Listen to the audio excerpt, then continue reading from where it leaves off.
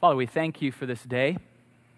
We thank you that the Lamb has triumphed, that we are saved, that we are gathered into your people, and that we are gathered in this place at this time to hear from your word, to feast on your sacraments. And we pray that your Holy Spirit would be moving amongst us, meeting us in the place where we need to be met, where we need to hear from you, where we need to be reassured. We pray these things in the name of Jesus. Amen. Have you ever placed your hope in something that in the end left you disappointed? Or worse, that left you full of shame, feeling like a fool for having built your hope in the wrong place? The Scriptures are full of cautionary tales about people who hoped in the wrong things.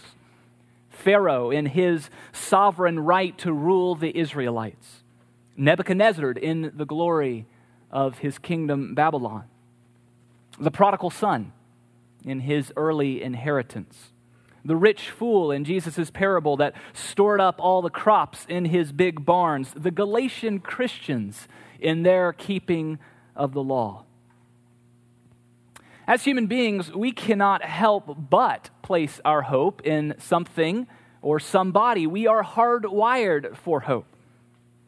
Everyone is placing it in something or someone. The question is where and what?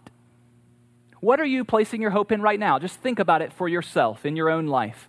It could be just little things, like how this summer you hope maybe you'll have a vacation, maybe you will get rest. Or maybe you're hoping for something in your job, a big deal that would close, a promotion, a raise, a different boss. Or maybe you have a young child who's not sleeping and you hope that maybe one day they would start sleeping even just 6 hours, maybe 7 hours during the night. So we have those kind of hopes, more in the immediate. But we also have larger hopes that project out a little further. Maybe we hope to have a family one day, to be married, maybe to have children. Maybe we do have a family, and we'd like to see our family, our children grow and develop in certain ways.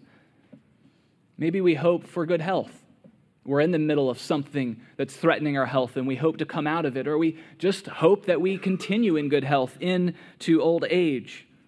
Maybe we hope that we can retire at some point and enjoy a slower pace of life. Maybe we're hoping that a difficult relationship that is broken in some way would be reconciled and find peace again. So where are you placing your hope right now? Little things, big things. And then ask yourself this question: how secure is that hope? Or to put it a different way, if the thing for which you hope didn't happen, how crushed would you be? Would you be devastated or disappointed? Would you feel foolish or put to shame?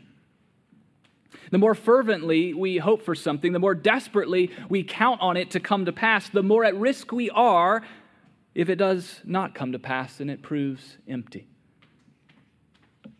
Part of us might say, well, if that's the nature of hope, then let's just not hope in anything and we'll never be disappointed. And so perhaps we follow the road of the cynic. It's really impossible not to hope. Even the cynic is placing hope in his cynicism as some mechanism to deal with disappointment in life. We are hardwired to hope in something. And when we lose all hope, it is very difficult to even go on living. And so the question that this brings us to is this: is there something or someone in which or in whom we could place our hope that will not put us to shame, that will never leave us in despair? And the Bible, of course, gives an answer to this question. A very consistent answer throughout the Old Testament and the New. Place your hope in God, and you will not be put to despair. You will not be put to shame. The last couple of Sundays, we've been in Romans chapter 5, and we've been considering this wonderful teaching called justification by faith. The basic teaching of the first 5 or so chapters of Romans is this: human beings are in bad shape. We are not right with God, and there's nothing we can do to make ourselves right with Him. And so God did it Himself. Through the death of His Son, Jesus Christ, God made a way for human beings to be made right with Him. That's justification, being made right with God. And we don't have to work for it. No matter how good we are at being good, we are not good enough. In order to receive justification and all of its blessings, we simply trust God. We put our faith in His promises of what He has done, and we are declared righteous. And then, having been declared righteous, we enjoy these incredible blessings. And that's what we saw last week. We have peace with God through our Lord Jesus Christ.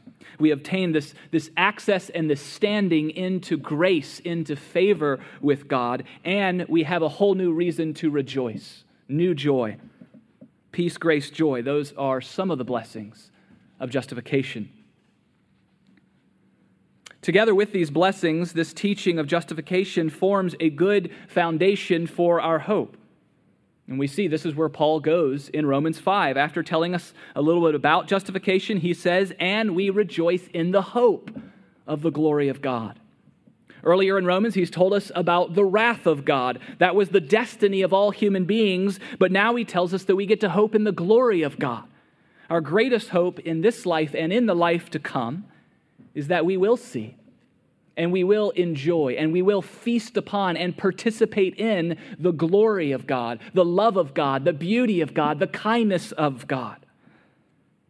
And so in 5 chapters of Romans, Paul has brought us from wrath to glory through this amazing teaching of justification by faith. That is a foundation of our hope. But the question is, how secure is it? Right? Because that's the key issue with hope. We want a secure foundation for hope. And justification by faith is a pretty strange source on which to build hope. First of all, faith by definition means we can't see it all right now. And so we're placing our hope in something we can't see. Second, justification is counterintuitive. We're accustomed to placing our hope in our own accomplishment, that which we can see and that which maybe we've worked with our own hands. But we're not used to just trusting in the promise of an unseen God that everything is going to be okay. And so what if justification is not as secure as we thought? What if God changes His mind about us? What if we sin too much after faith and we end up losing it all? We miss out on the glory of God. What if all of it is just a hoax to begin with? Just some religious nonsense that doesn't really matter? These are legitimate, honest questions, are they not? Questions that I think Christians should actually ask ourselves. Because we all have assumptions. We all have foundations on which we build hope. The atheist does as well. Christian atheists, anybody should examine those foundations and say, is that really a secure one on which to build my hope, on which to build my life?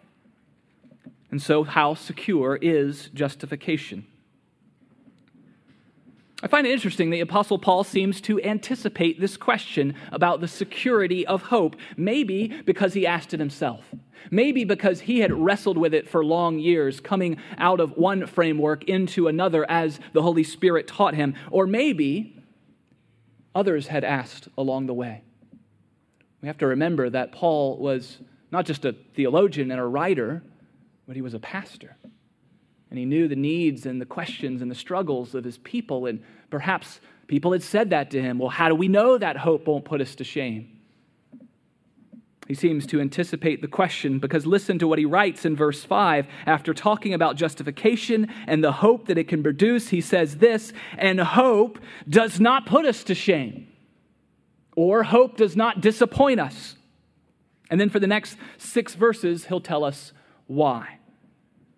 And in doing so, he actually goes deeper than justification by faith.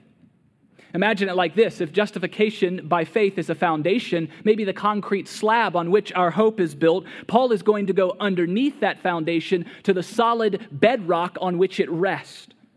because there's something more fundamental than justification, and it is the motivation behind it. Divine motivation that gave birth to the possibility of us being justified in the first place. Do you know what it is? Love. It is the love of God. That's why He justifies us, friends.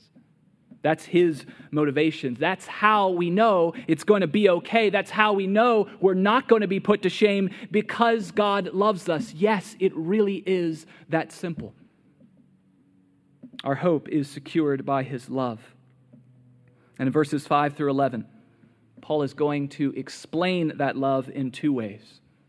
First, he's going to explain the subjective experience of God's love through the ministry of the Holy Spirit in our hearts. And then second, he's going to show the objective demonstration of God's love through the death of Jesus on the cross. So first, subjective, Holy Spirit. Second, objective, Jesus on the cross. Let's take a look at both. First, the subjective, verse 5. And hope does not put us to shame because God's love has been poured into our hearts through the Holy Spirit who has been given to us. Now in Romans, to this point, chapter 5, Paul's not said very much about the Holy Spirit. He says a little bit here, and then he'll come back to the Spirit a lot in chapter 8 and expand on that ministry. But what he says here, though brief, is powerful. First of all, he tells us that the Holy Spirit has been given to us. Don't overlook that. That is a major moment in salvation history. The Spirit has been given to the people of God and to us as individual believers. The simple fact that we have received the Spirit in and of itself is a guarantee of our hope. Paul will work this out in other letters like Ephesians, where he calls the Spirit the guarantee of our inheritance. So the Holy Spirit is given, but here's the question we have to think about a little bit. Is it given to all Christians? It's an important question because Christians don't always say the same thing when it comes to the gift of the Holy Spirit. Well, in the context of Romans 5, if we follow the logic of justification, I think Paul's answer would be anyone who's been justified has the Holy Spirit. Anyone who's placed their faith in the promises of God and the work of Jesus on the cross, received that, has the Holy Spirit. That's a basic definition of being a Christian. So I think the answer that Paul would give us is yes, every Christian has the Holy Spirit. There is no such thing as a non-Spirit-filled Christian. He's been poured out on the church. He's been poured into the life of every believer. Now, it is true that Christians relate to the Holy Spirit differently. We think about Him differently. We have different experiences of Him. And it's true that certain traditions within the Christian faith will hold up and highlight one aspect of His ministry or another. So, for example, some traditions hold up the extraordinary gifts, the sign gifts, the miraculous gifts, while other traditions hold up the way the Holy Spirit teaches truth, and especially through the inspiration of the Scriptures and how that's come down to us. So there's different parts of the ministry of the Holy Spirit, but I think it's clear from the Scriptures that all Christians justified by faith have the Holy Spirit. That seems to be Paul's understanding in Romans 5. So simply having the Spirit in and of itself guarantees our hope. But Paul's focus, again, it's on love. God's love is the bedrock. And so he tells us this wonderful part of the Spirit's ministry. It is to pour the love of God into our hearts. That's why I call this the subjective experience of God's love. It's because of the word pour and because of the word heart. The Holy Spirit takes the love of God and He brings it into the life of a believer, not as an idea, not as a theory, but as an experience. And numerous Christians down through the ages have described powerful, subjective, personal experiences of God's love. We could go around the room today and share stories about it. But through history, we see people like St. Augustine, Martin Luther, and John Wesley. In the 1800s, in our own country, there was another man named Charles Finney who had such an experience. He was a Presbyterian minister. He was part of the Second Great Awakening in our country, saw incredible revival. He was involved in the abolition movement and the Underground Railroad trying to get rid of slavery. Finney had this powerful experience of the love of God, and thankfully for us, he was a journaler, and he wrote it down. And I want to share with you a portion of what he wrote in his journal. He describes it like this. The Holy Spirit descended upon me in as manner that seemed to go right through me, body and soul. I could feel the impression like a wave of electricity going through and through me.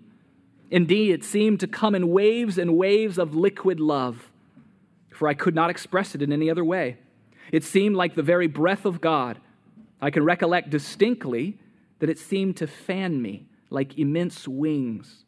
No words can express the wonderful love that was shed abroad in my heart. I wept aloud with joy and love.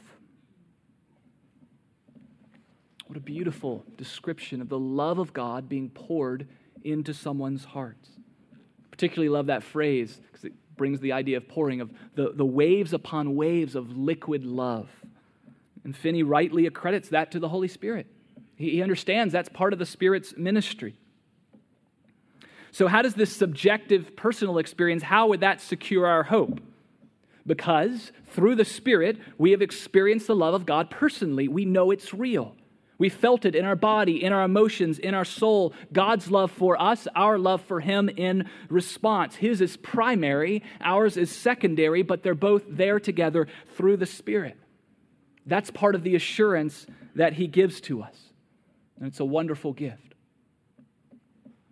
But I want to say that not every Christian has had an experience like Charles Finney. Sometimes God uses a waterfall to pour His love into our hearts. But sometimes, and probably more often, He uses a pitcher.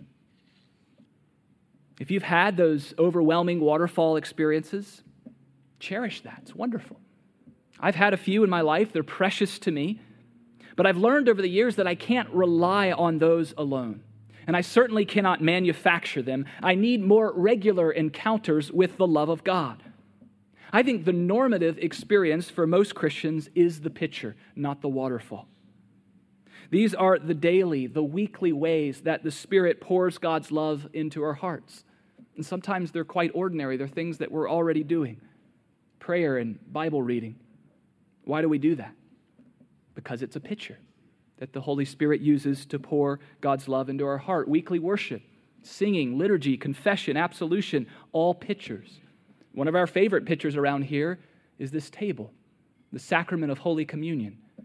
God takes it, the Spirit takes it week after week, and He pours it into our church, and He pours it into our hearts. So I think it's okay to pray for the waterfall experiences, to cherish them when they come, but don't rely on them alone. The Spirit wants to more regularly fill us up, daily, weekly, and He'll use often a pitcher, not a waterfall. So that's where Paul starts. How do we know our hope isn't going to put us to shame? Because we've experienced it personally. Because God's love has been poured into our hearts through the Spirit who has been given to us. But Paul has a second explanation of God's love. And he moves from the subjective experience to the objective demonstration. Look at verse 6 and following. For while we were still weak, at the right time, Christ died for the ungodly. For one will scarcely die for a righteous person, though perhaps for a good person one would dare even to die. But God shows His love for us in that while we were still sinners, Christ died for us. Paul is telling us about something that happened in history, a verifiable event. Jesus died on a cross.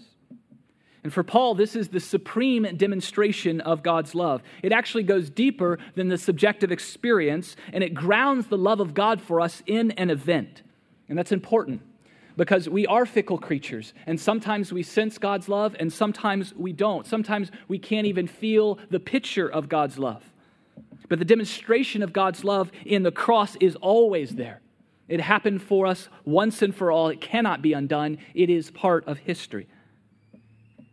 Well, why was the cross such a powerful demonstration of God's love. I mean, we hear it all the time, but think about it for a moment. And I like John Stott's explanation of it. He points out that we can define love in terms of giving a gift, giving something. And so you can measure giving in two ways. First, by the costliness of the gift given. How much is it worth?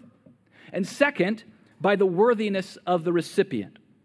So if what is given is not very costly and the recipient is very worthy, then it's a smaller act of love.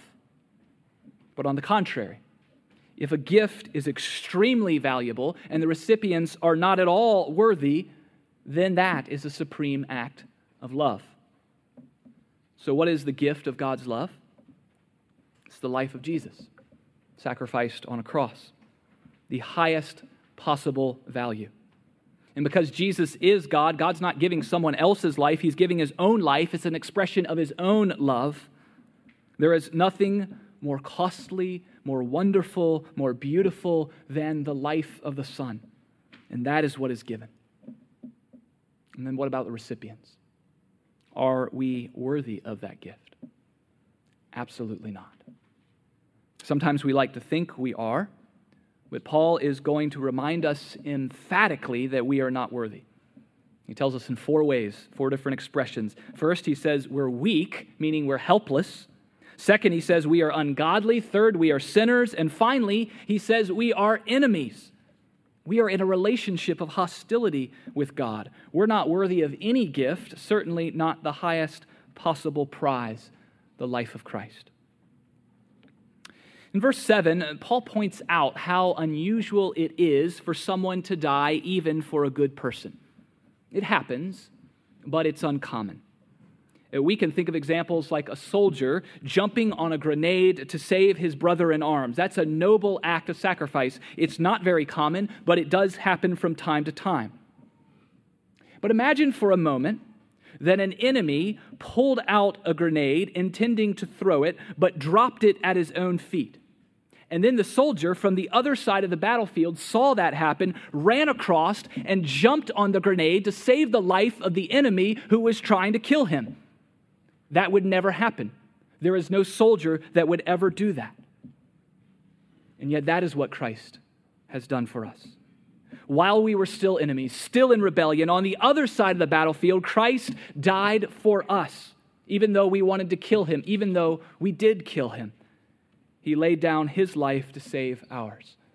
It is the supreme demonstration of love. So how does it secure hope? Well, Paul will explain that in verses 9 and 10. He basically says, listen, if Jesus laid down his life for you while you were still sinners, which he did, how much more will you be saved from the wrath of God at the final judgment? If through the cross God made his enemies his closest friends, that's what it means reconciled, how much more is he going to save you in the end? In other words, God has done the hard part already. He's done the unthinkable part already, sending his Son to die for enemies, for sinners, for terrorists. He's not going to turn around and kick us out at the end. He's already moved you from wrath to glory. The cross did that, not your accomplishments. You are safe in glory. He's not moving you back to wrath. Your hope is secure because of what God's love has done and what is accomplished on the cross. So friends, where is your hope in this world? Even as Christians, we often will place our hope in the wrong things, and we will experience disappointment and sometimes despair.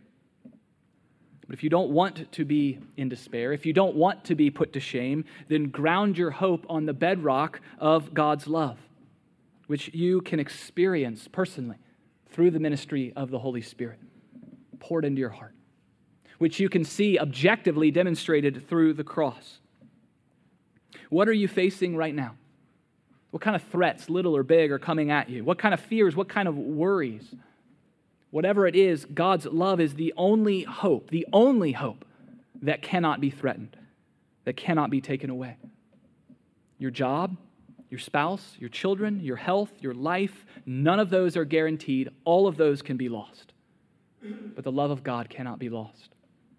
It is the only secure choice as a foundation for hope. And a few chapters later, Paul will say this in one of our favorite passages in Romans 8. Where he says that nothing can separate us from the love of God. And he lists all sorts of things. Persecution, famine, danger, some of the worst things we could think of. Can it separate us? No. Evil, spiritual evil, human evil, can it separate us? No. And then he goes for the big one. Death. Death cannot separate us from the love of God. It is the only secure foundation for our hope.